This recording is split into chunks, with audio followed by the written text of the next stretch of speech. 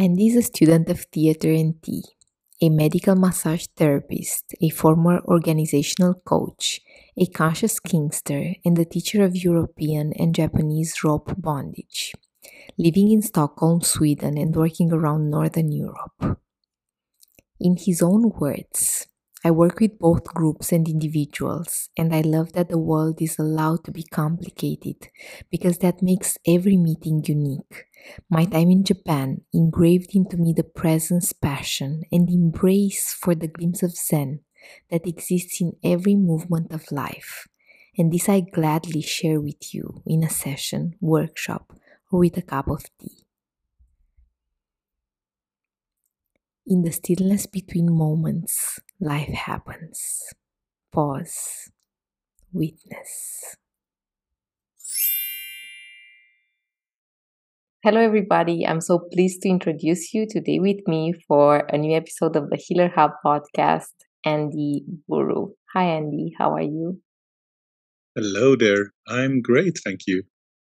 So we were just discussing the provenience of your surname, and it would be great if you could tell the story, and we would actually start there. The story of me. Mm-hmm.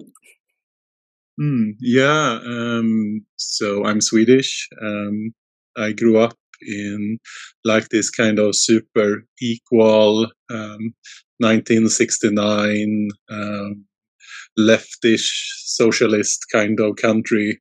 And at quite a young age, I got interested in BDSM and power and polarity. And spent like my youth from like, I don't know, 16, 17 up to like 18, 19, 20, more older, like getting into BDSM. And then I spent some time working in Japan. I got in contact with rope bondage there. And then that kind of led me into the world of Tantra and kind of spirituality and like the world of like healers and healing. And during this kind of period, I was always been very like curious about like human sexuality in relationship to power mostly. And then kind of as years went by, I got more and more in contact with people that had kind of traumatic experiences connected to power and sexuality, which I think is not everyone, but I think it's like a very common like place where trauma stems from. And I got asked like, because normally in like the world where I come from, in like the BDSM world, like you try to stay away from trauma. Like you don't, that's a place you don't want to go. That's why you have the consent negotiation and like your stop word to kind of stay away from the kind of maybe more vulnerable parts of it. And when I got asked by people, like, hey, but can you tie me anyway? Because I'm curious about it. Like I know my trauma, or like I can have my friend there. And I was like, first I was like, no, this is like, it's too scary for me. I don't want to go there. But then I started to do it slowly but surely, like with friends of friends or someone recommended someone. And like over the past, is it 10, 15 years, maybe 10 years is the most accurate. I started to offer paid session with like rope bondage as some kind of therapeutic modality. Yeah.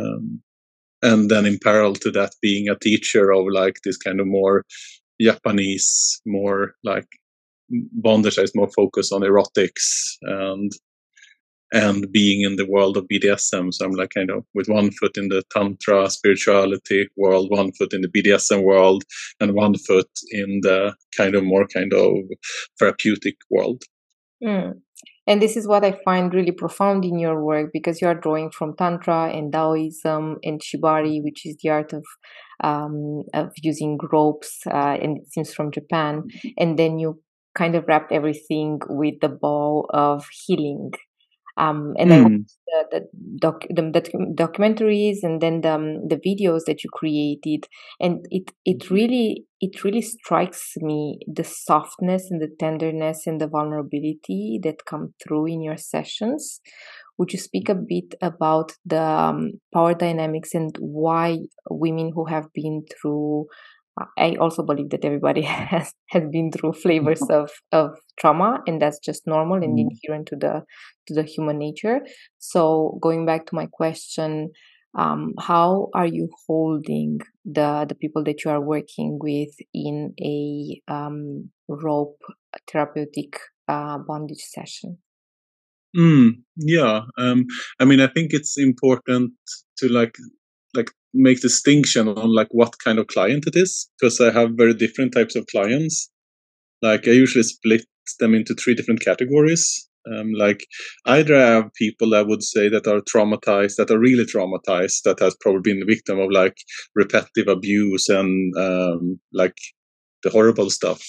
And then I have some clients that are more like they are they are like successful women in like a patriarchal system where they are fighting hard, probably harder than any man to be, yeah, to get through, and like they're looking for a place to let go of control. They're not like the rape victims, so they're not the one with abusive parents. It's just like it's a yeah, it's like the what do I say? Like it's the masculine woman in the masculine world in a way.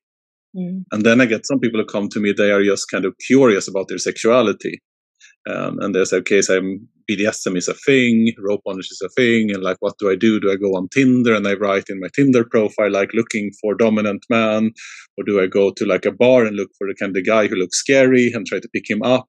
But like, how do I kind of get to explore BDSM and sexuality like on my own terms?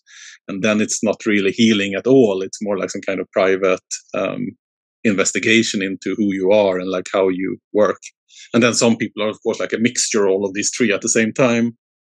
Yeah. Um, so for the people that are like really traumatized, I would say what they do is super soft, because just like being alone with a man in a room again is a big thing. Like just being allow yourself to be held is a big thing.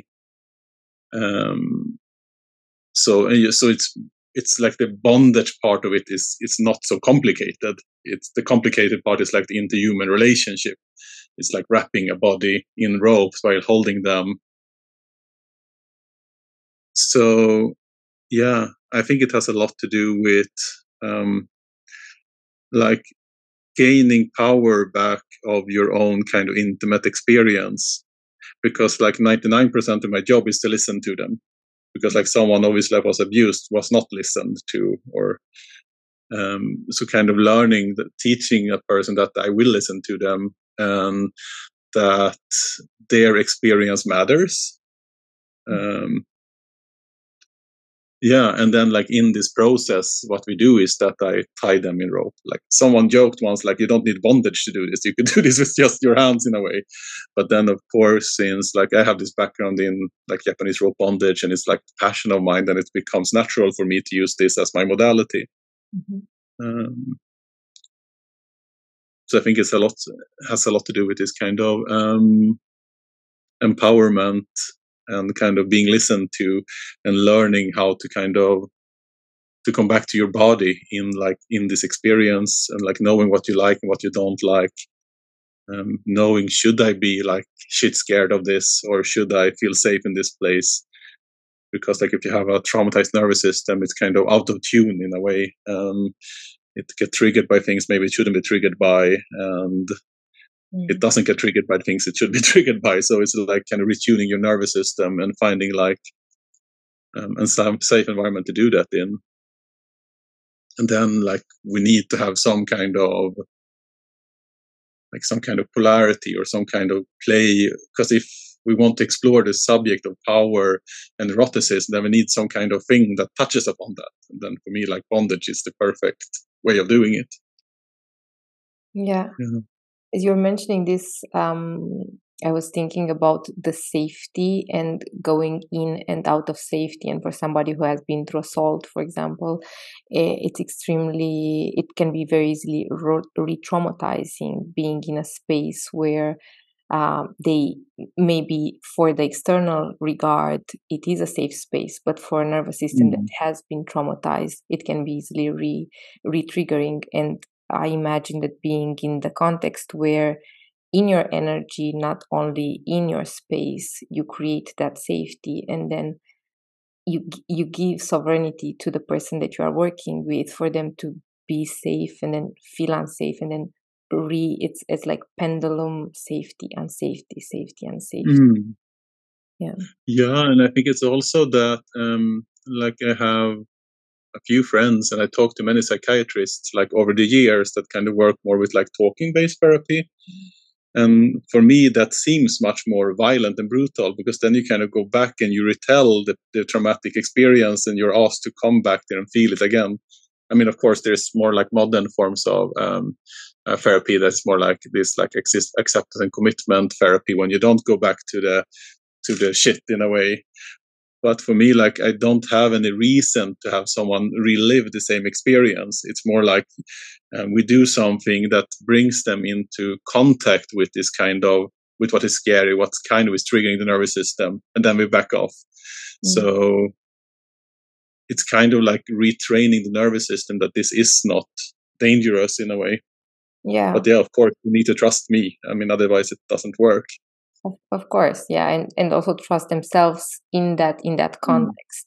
I imagine that you know about this book, "The Body Keeps the Score." It it became a Yeah. bestseller because it resonated, like, for so many of us, right? It was the reveal of the fact that we can go to talk therapy, and talk therapy can do that much. But basically, through talking and retelling the narrative, you are just reinstalling every time that you are telling the same neural path, right? Whereas the trauma actually lives in the body, in the fascia.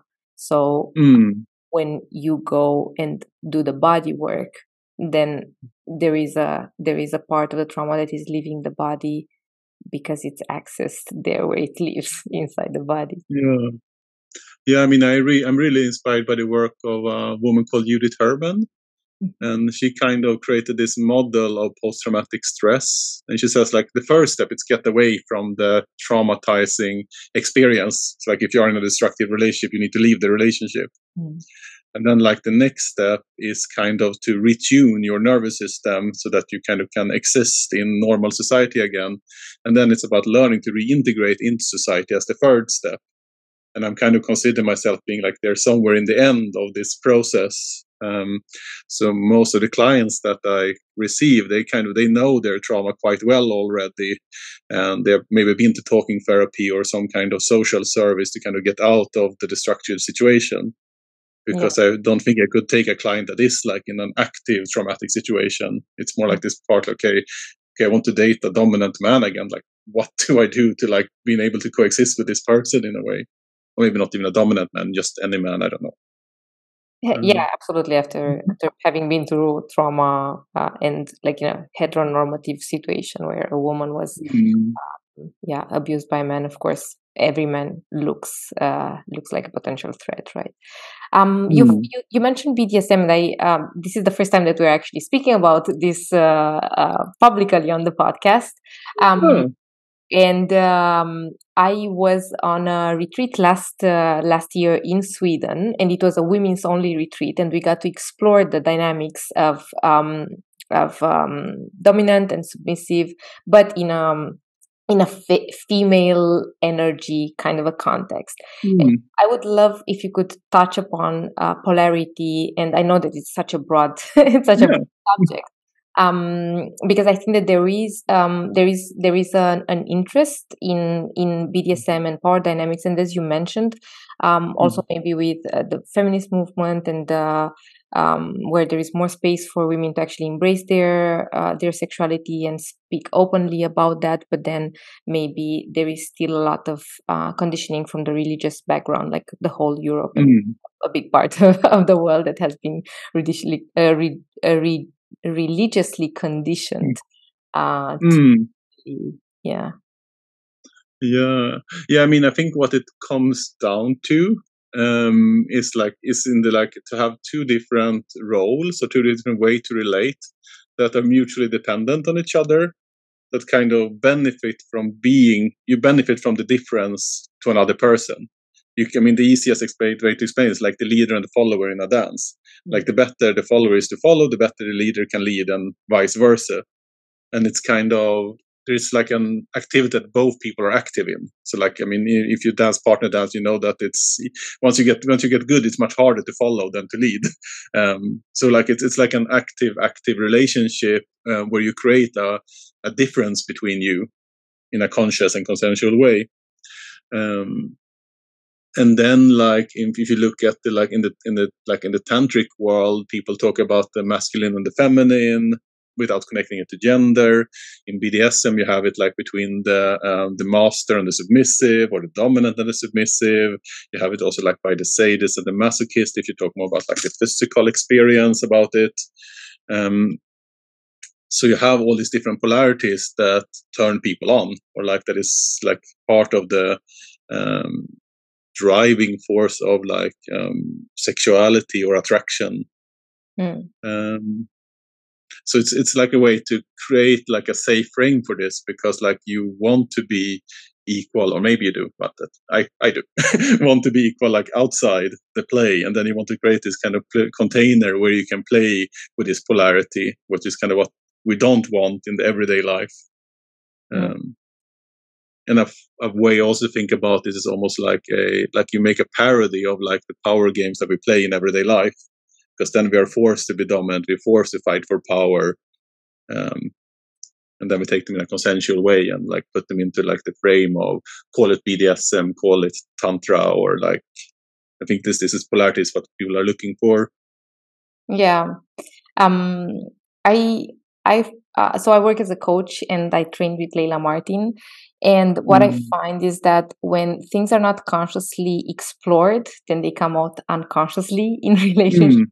So all relationships have a flavor of power dynamics and dominance. And for myself, I found that I have a very strong sadist. And this sadist would come out in relationships, and I would need to inflict emotional or psychological pain, because that's how, because I didn't know how to consciously channel that, right? So then when you take the pulsions that you have in your life and you explore them consciously in BDSM, then the drama that is happening in real life is no longer drama, because it has been consciously addressed and played with in a context that is safe, consensual, as you said. And I find it really, really therapeutic. I find it very healthy to have this. Yeah, I mean, there is. I mean, first, your experience echoes my experience as well. Like, I'm a lot less interested in looking for power or fighting for power in my everyday life when I'm so used to playing with it within like this context of BDSM. And there is also like quite a lot of studies nowadays showing that people that has a BDSM background has like a more healthy relationship to power. I can send you the links, and you can include them in the description of the podcast. Yeah. Maybe people want to see. It's quite interesting. Yeah. I was also thinking about what you mentioned, that when people start with the exploration, or they just have this ping of, oh, I would actually like to engage with a more dominant energy. It could be a female who is more on the dominant side, or a male, or a non-binary. And I think that it's really, really beautiful that now we have contexts where people can explore this in somehow professional and contained way, because I think that a lot of people think that they are practicing BDSM, but it's actually very toxic, because there are no rules, and there is no safety, which for me is extremely, extremely important. So your work brings people into peeking into what BDSM truly is and how it actually feels, instead of being kids who are meeting on Tinder and then start exploring, but in a not very healthy or contained kind of or like designed way. Yeah, totally. Yeah, I think, I mean, that is like the big challenge, I think, with BDSM. Like, how do you separate what is like, let's see if I can say this in English in a good way. Like, what is truly, do you say malignant, like truly evil? Like, pretend like someone was like consciously doing something to hurt someone else, like a rapist looking for victims. How do you distinguish that from someone that makes an honest mistake? because they are not educated enough, or because they don't have proper guidance when they step into playing with power and like polarity and violence and pain and all of these things. And someone who kind of does it, I don't know, I don't want to use the word in the right way, but like in a who kind of is successful in what they're doing, and like how do you kind of distinguish this, and not end up in this kind of murky water saying that like all BDSM is bad, for example, or yeah, that's Yeah, something that often goes on in my own head. Like how do you make this kind of separation into, yeah, and how do you know in a way? And I think, but the best way to do it is to have like a community and like a community and like other peers and like education to have someone to reflect upon your experience with. So you can go to retreats or workshops or sessions, or you can be online chatting with people, go to like a munch or a pub, or like any way to kind of meet up with other people and kind of get like a reality check on your experience. And a way to meet like kind of like-minded people. I think that is kind of what makes it safer. It's yeah, kind of it always makes, I think it's always funny to me, because a lot of people that come into the BDSM world, they always say that they feel so much safer in a BDSM club than in a normal nightclub, because like since this discussion have been ongoing like in the BDSM subculture for maybe since it's like the 90s, maybe 80s, depending on how you define it. It's like this continuously ongoing discussion with consent and so on. So when it kind of comes sailing up in the Me Too movement and in like general society, it's like, yeah, we have had this discussion for, I don't know, 30 years already, because it's so important in with the kind of activities that we do. And that's why I think it's like, and I think it's equally important in like the big society as well. yeah, 100%. And that's I'm going back to what we were mentioning a bit earlier. I see, like when people mention, like make the distinction between BDSM and vanilla sex, and I'm thinking, there is no such thing as vanilla sex. There is such a thing as people being heavily conditioned to not speak about sexuality. Even in couples where I have conversations with other clients or my friends, and they need to find a subterfuge. They need to find a place where they can explore the pulsions that they have, the desires that they have. And when I ask them, why wouldn't it be appropriate to have these conversations with your partner? The answer Mm. is, well, I would be judged. They would look at Mm. as if I'm very strange, right? So I think that the more we normalize having these discussions in public spaces, the more we can see what is pathological, because there are people who have pathological behavior and then they need treatment, and it's not at all on the normal spectrum. But I feel that a lot of people are on the normal spectrum, and just because society has conditioned us so powerfully to keep what is sexual hidden and in the shame and the guilt, in the shadow of the shame and the guilt, a lot of people do not know where they can healthily engage with their their desires and their curiosities, and that there are spaces where they can safely do so, instead of going on um maybe apps, or like the spaces that are more on the dark side, and where there isn't a lot of consent, and there isn't a lot of safety, but at least there is a space where people can go and explore these things, right? So I'm more on, okay, let's make it healthy and let's make it conscious, instead of keeping people in dark corners where you don't really have a lot of safety. Yeah, I mean, I think exactly what you put words on a few moments ago in this, like whatever you repress, it will express itself somewhere else in your life. Yeah. I think that's I don't say universal rule of life. Or Yeah. Yeah, and you can see it a lot. Like the most consumption of porn is in most religious and sexually repressed societies. So statistics, statistics back it up. Yeah, I was thinking about when I was listening to you, like, but maybe you can have a relationship without any polarity or any like play or power if you are willing to have a relationship without passion.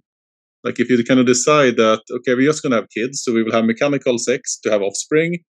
And then for the rest of our life, we will kind of focus on something that is not passion. like kind of following a religious dogma or like committing ourselves fully to work or something. But I think as soon as people start to look for passion, then you kind of come these things like with polarity, playing with power, playing with control. Yeah. Um, And of course, yeah. the perspectives that we hold are our perspectives. Like my perspective is that of a white ex-Christian heterosexual privileged woman. There are so many. There is a spectrum so large where, of course, if you're coming from let's say like a, and I don't have a lot of tangibility on this, an Amish community. Uh, Mm. Speaking freely about sex will not will not be on the table, right? Yeah. But on the more on the more general, like a larger part of the population, it's very interesting for me that still in 2023 we've been through so much and we've reached Mm. all these levels of tech, and we still have a lot of people who are living with suppressed sexual energy, and suppressed sexual energy leads to a lot of disbalance inside the body, Mm. imbalance inside the mind, and all sorts of quirky, unhealthy ways of being in the world. And I think that that's what, like, my deep pain comes from that, because of course I also Mm. have shades of that, just like everybody else, right? Mm. Yeah. Yeah, I think for me it's like easy. Like I can see that the people who find me, that I can help them. And I can see also the people who are looking for like more passion or like a more healthy relationship to power and sexuality. They tend to get it through Mm. these modalities of BDSM, rope bondage, and tantra in a way. Yeah. And it's good enough for me Yeah. to kind of offer this as some kind of service. Mhm. You mentioned eroticism. So what do you see eroticism as, and how do you use eroticism in your practice? Yeah. I think it's the reason why I use eroticism instead of like sexuality is that because I think like what most people long for is intimacy, Mhm. like feeling deeply connected to another person, like where I'm willing to meet another person as like an unknown we that we can kind of explore who we are together or become something new together. Um, so I think this is what people long for, to like feel connected to other people and like have this meeting that is like intimate. And I think a lot of people today think that the only way to be intimate is to have sex Mm. or like to fuck in a way. Sorry if I'm not allowed to say fuck on your fest. No worries. Anyhow, no worries. Yeah. So I think the only way people look for it, not only everyone, but many people find intimacy in sex today. Mm. And I kind of want to kind of bring up that like the attraction and desire and fantasy is like bigger than just sex. I mean, especially if you look in the world like a rope bondage, it's very rarely leads to like penetrative sex. It is like an exploration of the eros or of the eroticism, or like what you're attracted to, what you're turned on by, to the taboos, to the shame, to the fears. So it's, for me, it's like much more in the realm of like self development or some kind of spiritual path. What word do you want to put on it? So that's why I kind of like this word eroticism, because it kind of touches upon that we have these erotic beings inside of ourselves that is attracted to something. Mm. Um, yeah, and creating the arena to explore that. That's why I like the word. Yeah. I wonder, are you familiar with Esther Perel's work? Yeah. I love her. Yeah. I Yeah. I think that mean, she her brought. saying, "What is it like? Whatever we protest against during the day is what we fantasize on during the night," or something like this. She's one of my heroes. Yeah. Yeah. It's beautiful because she brought it on the social agenda, or she brought eroticism to light. And I really appreciate the view that she holds about foreplay, and how foreplay is not something that happens 5 minutes before penetrative sex, but it's all Mm. along creating this erotic encounter with your partner and with the world also, because eros is life force too, right? And we have eros within our bodies, and then again, when you do not allow it to flow, it kind of gets transmuted in more unhealthy types of behaviors. Yeah. I mean, I really much think it's like a story that you tell together with your partner, Mm. and it's like told over the whole span of a relationship with another person, and that you kind of come together and you have this kind of ritualistic practice of sharing your eroticism. But then kind of when you're not acting it out together with your partner, then it kind of lives inside of yourself, in how you think about your partner, how you treat yourself, what you daydream about, what you dream about at night. Like it goes through all of you in a way. I Yeah. don't remember who said this. I think it was in a book about wonder, and they kind of argue, like, I mean, maybe you could live without humor. Like, you don't need humor to survive, but if you have humor, like, life is nicer in a way, in many ways. And I think it's a little bit with eroticism as well. I think it's perfectly possible to survive without having an erotic life. But I think if you do, life is better. And like, there is no reason why we should not allow ourselves to have this.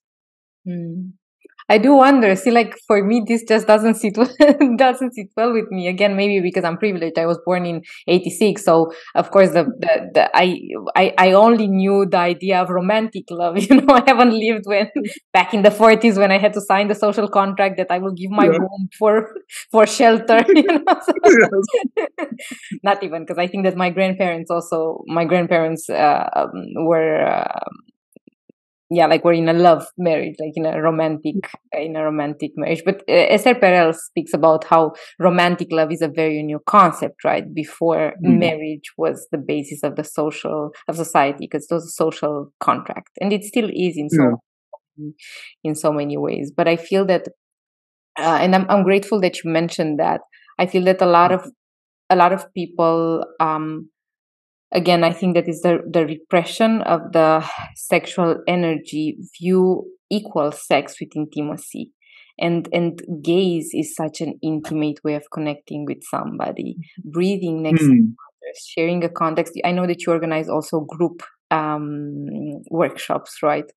So Mm. sort of intimacy in which people witness each other and witness you Mm. when you are um, doing the shibari work, and witness the other person having that experience. And I feel that that's something that is deeply intimate and deeply bonding people over Yeah. this shared moment.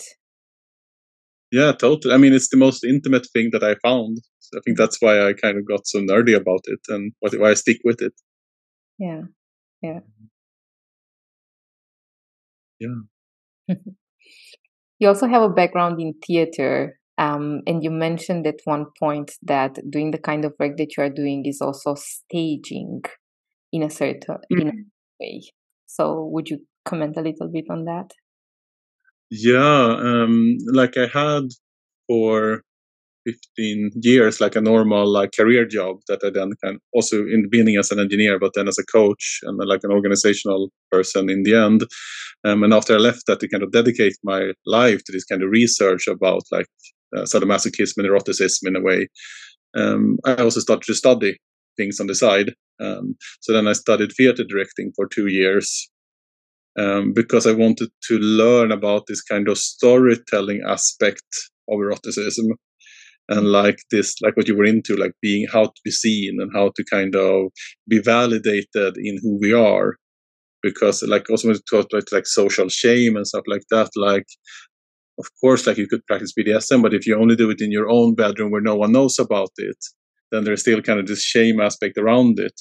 So, like a big thing of it's not part of my therapeutic work, but more part of my like artistic endeavors in life is to create these kind of performative sexual spaces, like a play party where people can come and meet like-minded people and kind of have a place to be seen in their sexuality and see other people and be inspired by other people.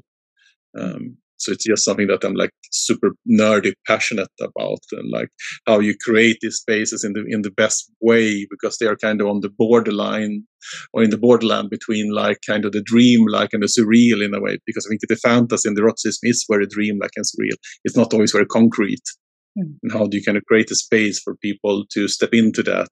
And it has everything to do with like how you create ambience with kind of live musicians, with lighting, with like building the room between rituals of entering, like protocols not to relate to each other, picking the right people. Like it's for me, it's like it's a whole.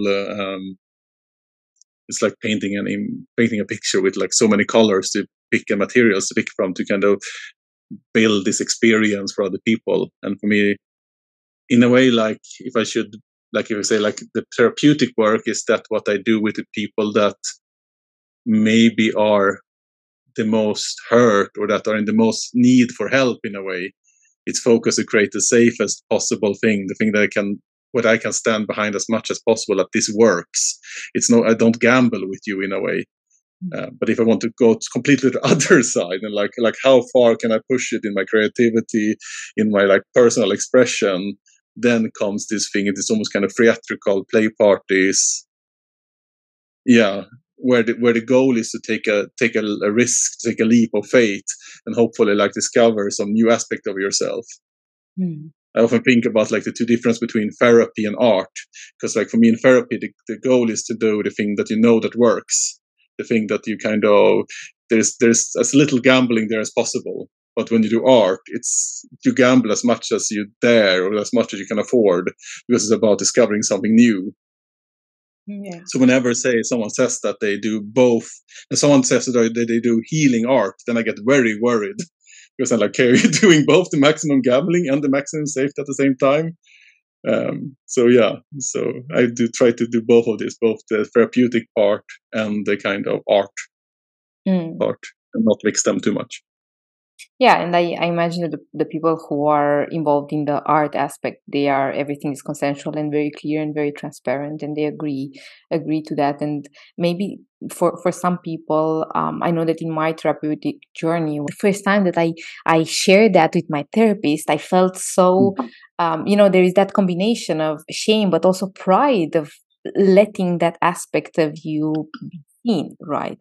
And it's so healing to let it out. And I felt that I was such a terrible person for having that aspect. And then when my therapist validated it and held it, and I was like, oh, okay, then it's actually not that bad, right?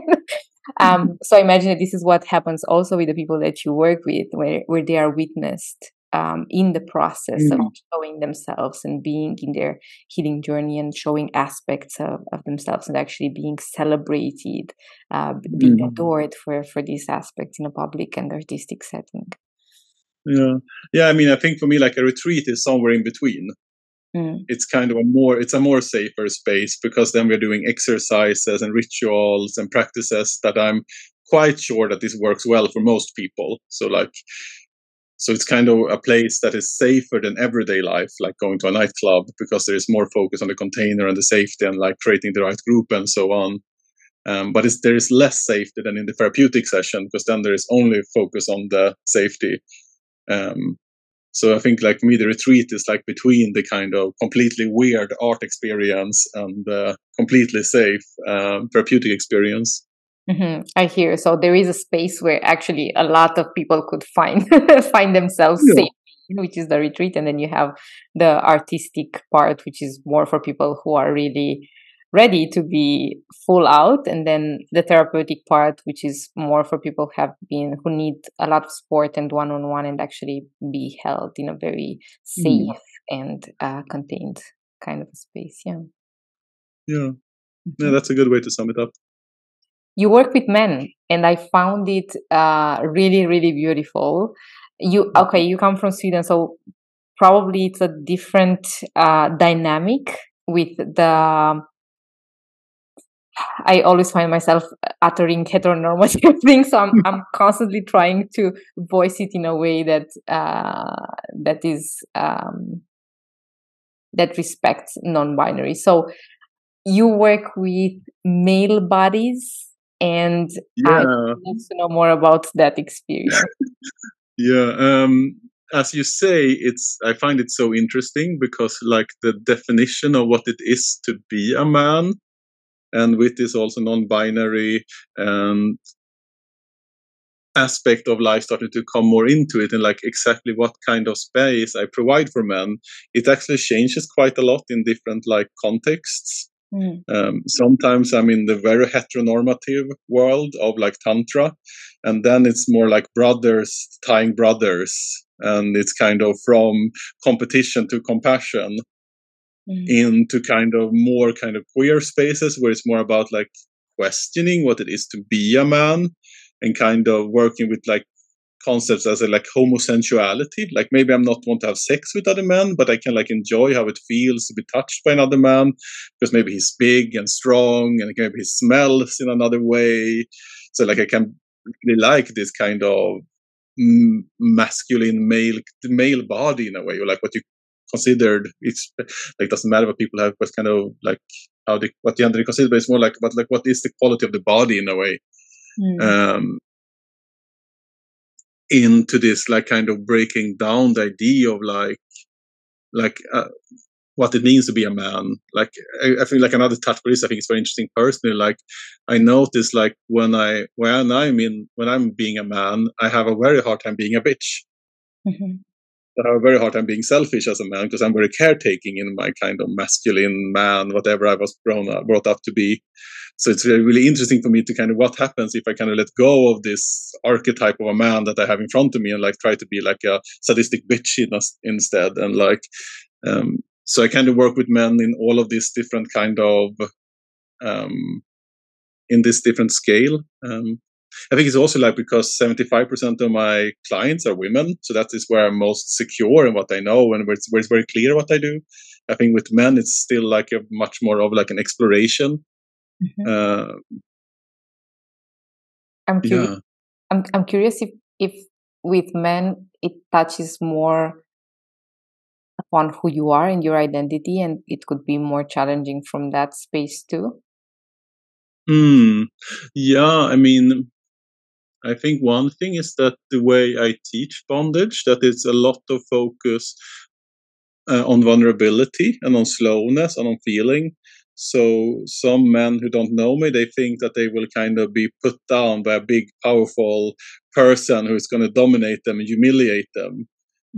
Because this is like the picture of like domination they have from like coming from like hierarchical society or from sports, maybe, where like the one who dominates, the one who beats the other one down in the boxing ring.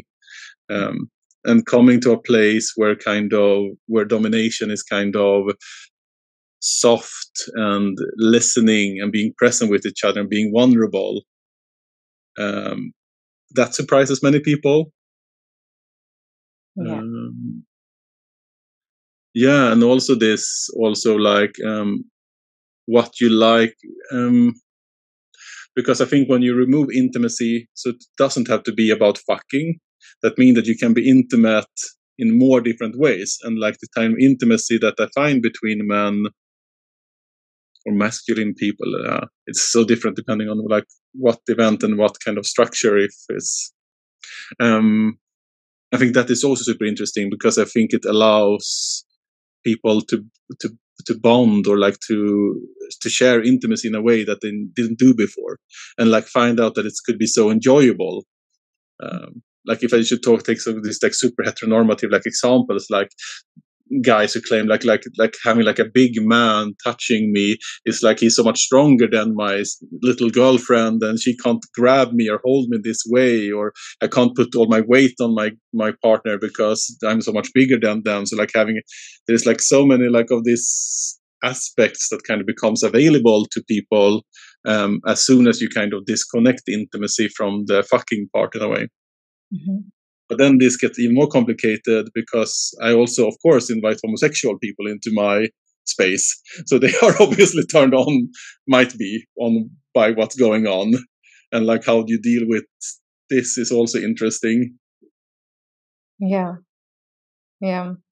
I'm thinking about the conditioning that so many men received, and I think that you see it a lot in sexuality with holding back, because so many of, again, I will take a heteronormative perspective, but I imagine that even homosexual men who didn't share that they were homosexual, they were brought up in a similar way, which with the concept of what we now call toxic masculinity, right? Like a non-emotional, constantly showing power and force, even if that's just a facet to protect. So I imagine that when they come into your space and there is actually the container of you can explore aspects that are so unfamiliar for you, Mm. will get a little bit oops. Yeah. Mm. Yeah, I mean, some people are deeply touched by it, by being allowed to be vulnerable and be seen. Some people think that it's lame, Mhm. or like that they're like, what kind of, this is not real domination because you don't beat me down with a stick in a way. Mhm. So yeah, I think that, mm, yeah. Well, I don't like it. It's also like I don't think I have enough people to have like a clear opinion. It's so different every time. Like because I create also these spaces from everything in like very like artistic spaces to like very tantric spaces to more queer spaces, to more BDSM spaces, and it's also like so different. So it's like what it is to be a man and like who is attracted to this. It's yeah, it really changes all the time. Mm. I have this dream. There is like a gay tantra festival in the UK, and I would love to go there and teach there for like a week. I think it would be so interesting. Yeah. Manifest it. Bring Yes. it. Bring it to That's why I'm speaking out here now. Maybe there is one of the organizers of the gay tantra festival in the UK is listening to your pod. yeah, that would be great. Actually, that would be great. Um, I can catch myself also being interested in labeling and finding somehow a spectrum of normality and something that we can agree on. And I think it's really beautiful what you brought into the discussion. Every experience is so unique and so special. And then we have, of course, traits. Like I'm going back to what I was saying. I think that a lot Ah, of but I can take a little bit more like some general cases to kind of become a little bit more concrete. Mhm. Like, I mean, I think the men that I mostly meet, I mean, either it's men that are kind of bored with this kind of, with this idea of what it is to be a man. Because they get to hear it's toxic to be a man. And then some women seem to want them to be dominant in the bedroom, but they don't know how to switch from one to the other. So they're kind of okay. Like I don't have energy, and I don't have like I can't care about this male, masculine, dominant stuff. So I just want to let it go, and I want to surrender. I want to feel my body. I want to focus to be on like my experience of letting go of control in a way. Mhm. Um, so these guys are very common, and I think like going down that path, I think everyone, both men and women and others, can have like a great exploration of like down in that of letting go of control and not trying to have power. Then I think there is another type, people who want to learn, or men or others who want to learn to be dominant, and like kind of, because when you're dominant you need to balance between holding space for the other person or like taking care of them, making sure that they like you, but also being selfish and like following your own desire and your own kind of yeah, desire is probably the best word for it, to follow your own kind of impulses. And the more deviant or the more perverted your impulses are, of course the more vulnerable it becomes, like what you shared about sadism, for example. If you would tell your therapist like, yeah, I really like to eat strawberries when I'm having sex, it wouldn't be very vulnerable because maybe everyone does that. But when you tell them, oh, I really like to be sadistic when I'm in my personality, then that's what's vulnerable. So like the more outside the norm, the more queer, the less straight you walk, the less you walk the straight line in a way, the more vulnerable it becomes of being selfish and expressing this kind of deviant or colorful or other side of yourself. Mhm. So learning to balance these two, like how do I hold space for someone and make them feel safe and supported so they can dare to submit and surrender to me, and how do I at the same time express my own like dominance and how that may look. And maybe it does not look like it does in the movies or what I'm taught in society by like big muscular men standing there screaming at people. Like maybe my dominance is much softer than this. Mm. Mm. And as you were talking about this, I was thinking this is probably why I love BDSM so much, and I love it in concept, in theory, because I feel that this is what life should be. like a constant negotiation and constant being in touch with your own body, with what is happening in the space, with what is happening on your partner's side, or depending on what is the context created, the other people involved in the scene. And like keeping this awareness and this presence, right? And I think that a lot of beauty stems from there, of how do I express fully who I am and what I feel now, while being engaged with the other's experience, and also holding, and also revering, having respect for them. Hmm. Yeah. I think there's one thing we should bring up when we're talking about the theme of like BDSM and maybe also shibari and rope bondage and so on, because also when the theme of the pod is like healing in a way, because I think it's important to like make this distinction about like what one is looking for in their experience. Like, is it healing that I'm looking for, or is it kind of perversion, or like where are you on this scale? Because in what I notice in this kind of, I don't say what you say, in this sub community or this subculture, is that it start to get mixed up things. Because like, for example, right now when I'm in Japan for my like yearly vacation, where like the bondage that I come from, that I kind of am so passionate about, like here it is like this kind of perverted taboo and expression. I don't know if it's the darkest of our soul in a way, but I mean, it's not really aimed to be healing at all. It's a way to kind of explore the forbidden side of your sexuality, and kind of and not kind of mixing that up with kind of when you are actually creating a therapeutic space for someone. So like, because it's important for me when I speak about it, because like I have my Japanese teachers, and I mean, for them it's like, yeah, we want to keep like shibari and BDSM and kimbaku kind of perverted, dirty, hidden, underground, like it is in this background. And if I tell them that, yeah, I also do this as a healing like modality, they would like look at me and like shake their heads like, what are you talking about? And if I start to bring in spirituality in the whole thing, they was like, yeah, but when I tie up my partner, then I have to turn my Shinto spiritual statue away because it's not allowed to see what's going on.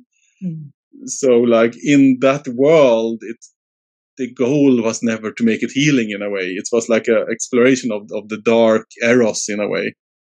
And then when you kind of start to come into the world of Tantra, then it kind of starts to mix with spirituality and kind of doing for some greater personal development exploration that we have been talking a lot about. And then when you take it even one step further, you start to become, oh, this is going to even be like a healing modality.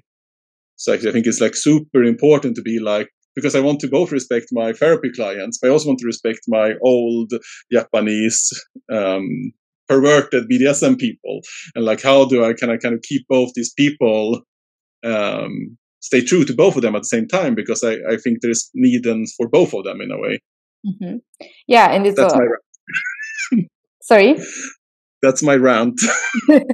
No, I think it's really great that you are bringing this, because I feel that maybe now we brought BDSM into the discussion, into the light, but we're trying to like put nice pretty makeup under the spiritual or healing umbrella, without being honest that it is for many people just a way of going to the depth of the darkest, most perverted, altered, distorted side of who they are. And that's okay, as long as it's consensual and the context is set for that, and everybody agrees, and it's safe for everybody, and it's not illegal or pathological in that way, then that's what it is. But when all participants have an equal level of information, right, and agreement, then yeah, it is what it is.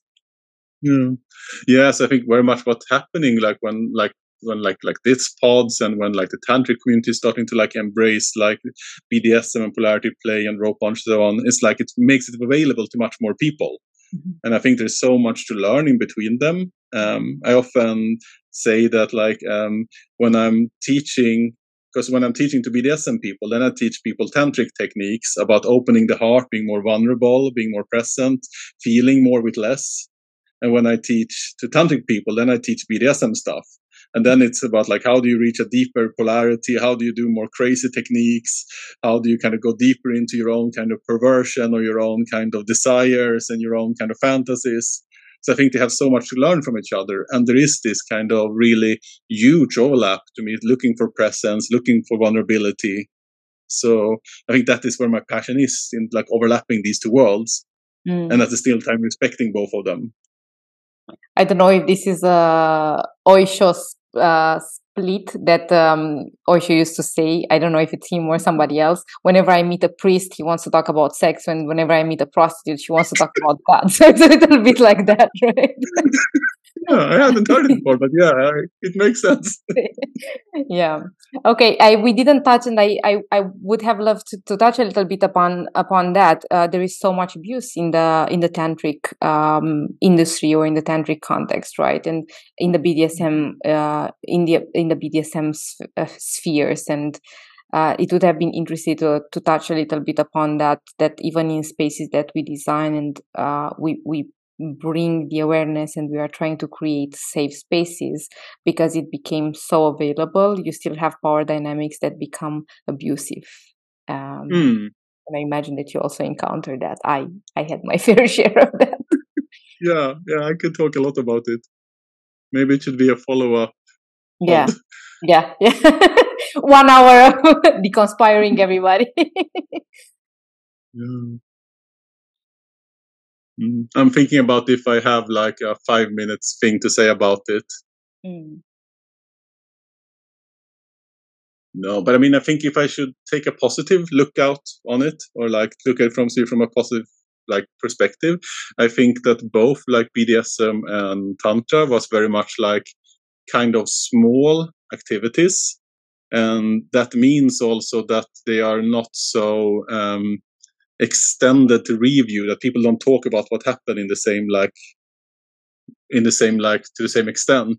They're not like being reviewed by external journalists. They're not being reviewed by psychologists. Like they kind of live their own little life. And when things comes like this little kind of echo chamber where kind of there's only one dogmatic idea, truth that lies, it's very easy for it to kind of become abusive, and it's easy to become kind of inbred in a way. But when it kind of starts to become more popular, then like the lines get shined upon these things. And then I think that this then starts to kind of expose, or like maybe even define what is like an abusive practitioner, and what is like a good practitioner, and what is an abusive teacher, and what is a good teacher. Because if you look because I think there needs to be like a certain amount of review of external kind of exposure about something for this discussion to happen. So when this kind of thing starts to happen, I think it's like a sign of that it's growing in a way. And yeah, so it becomes like harder to get away with being an abusive asshole, because people will talk about it. There will be forums, there will be like discussion, journalism, and kind of ways to kind of look upon what's happening from a more critical perspective. I think we are in this process right now. That's my take on it. Yeah, and I think it comes also with a lot of responsibility on both sides, because when you are dealing with a narcissist, you cannot expect the narcissist to be like, hey, I'm a psychopath narcissist, and here I am coming to your life to abuse everybody in this community. So I learned that at the beginning, when you come with the innocence and the curiosity, a lot of people, and this is a lot on the women spectrum, because we have been conditioned to be pleasing and to not be antagonistic and so on. So it's very difficult to call out on power dynamics and say, hey, you are coming from an authority space here as a teacher, and you are having a behavior that to me feels like harassment. So I do believe that it's more about educating people also around boundaries, and when something doesn't feel safe, to know how to go out of that, and to know where you can report, and like draw more sovereignty for the individual, more than expecting always the practitioner to be on their good behavior and to have rules and regulations that constantly overview. I mean, like the major organizations are now dealing with this, right? Like there are articles that are being written and forums that are speaking about different practitioners, and people have started creating more awareness. But yeah, as you said, as it's becoming more of a thing and more people are being drawn to this, there are adjustments in terms of Mm. yeah. Yeah, I think sometimes about it because one of my best friends work as a psychiatrist, and of course, like in like a psychiatrist organization, mostly working with refugees that has come from like a war background and like the post-traumatic stress that they carry. And I mean, of course, she has like a network of peers. They have like they cross review each other's cases.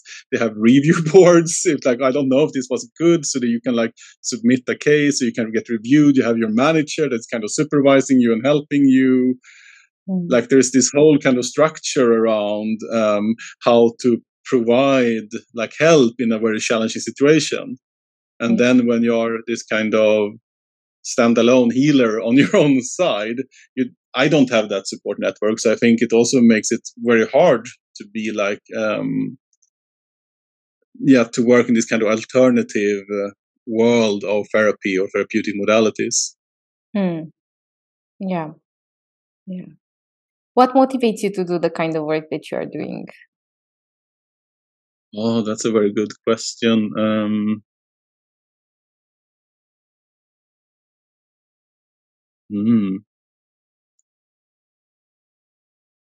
I mean, professionally, like with the therapeutic part of it, is because I see it helps people, and that people come to me without me kind of, I'm not such a salesy person, so like I don't market myself very much, but people tend to find me and kind of have this need, and then it feels meaningful to fulfill it. That's like one part of it. And but then like also that since my real passion is this kind of exploration of like this kind of sadomasochism and BDSM and eroticism and tantra, so like that I can take the knowledge that I gain from there that kind of become useful for people that are in this very vulnerable position.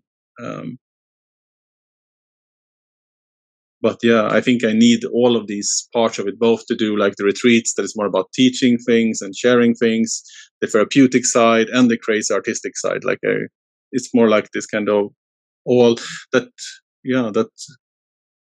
that it can touch upon so many layers of myself and so many layers of like so many connection surfaces around me.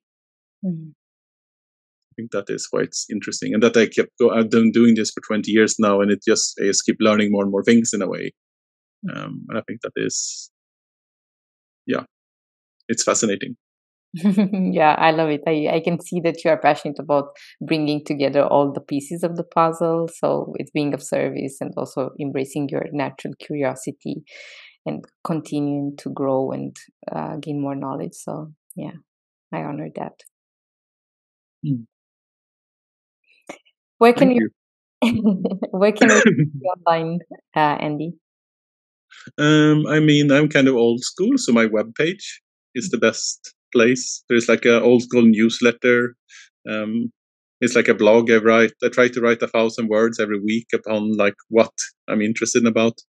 And right now it's a bit slow because I'm writing a book. So I decided to stop creating new material to kind of reshape the old material. But eventually there will be like a revisited version of the work that I've been producing during the past 5 years on my webpage. So it's like maybe 500 pages of text around these subjects. And eventually it will become like a book that you can buy in a limited edition or get for free on the internet. It might become like a podcast on Spotify.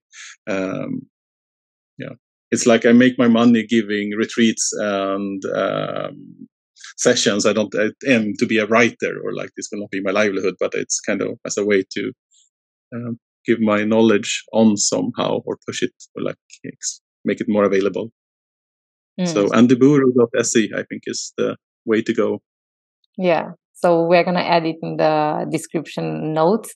And I really like that when I saw it on your on your website that I'm planning to go off social media. So the best way to be in contact with me is by subscribing to my newsletter. It also brings a lot of autonomy to what you want to share as information and not being subjected to censorship on different platforms, different social media platforms. Yeah. I mean, I think the friends I know who does the social media thing, it seems like I would need just as much competence in how the social media works as I need to have about like Tantra and BDSM. And I'd much rather spend my time researching Tantra and BDSM than social media. Yeah, I get that. Thank you so much, and it was a pleasure. I really, really appreciated this episode, and thank you everybody for tuning in. Yeah, thank you for inviting me. The best way to support the Healer Hub podcast is to review on Apple Podcasts and Spotify and share it with your people. Thank you so much. Deeply grateful for your support.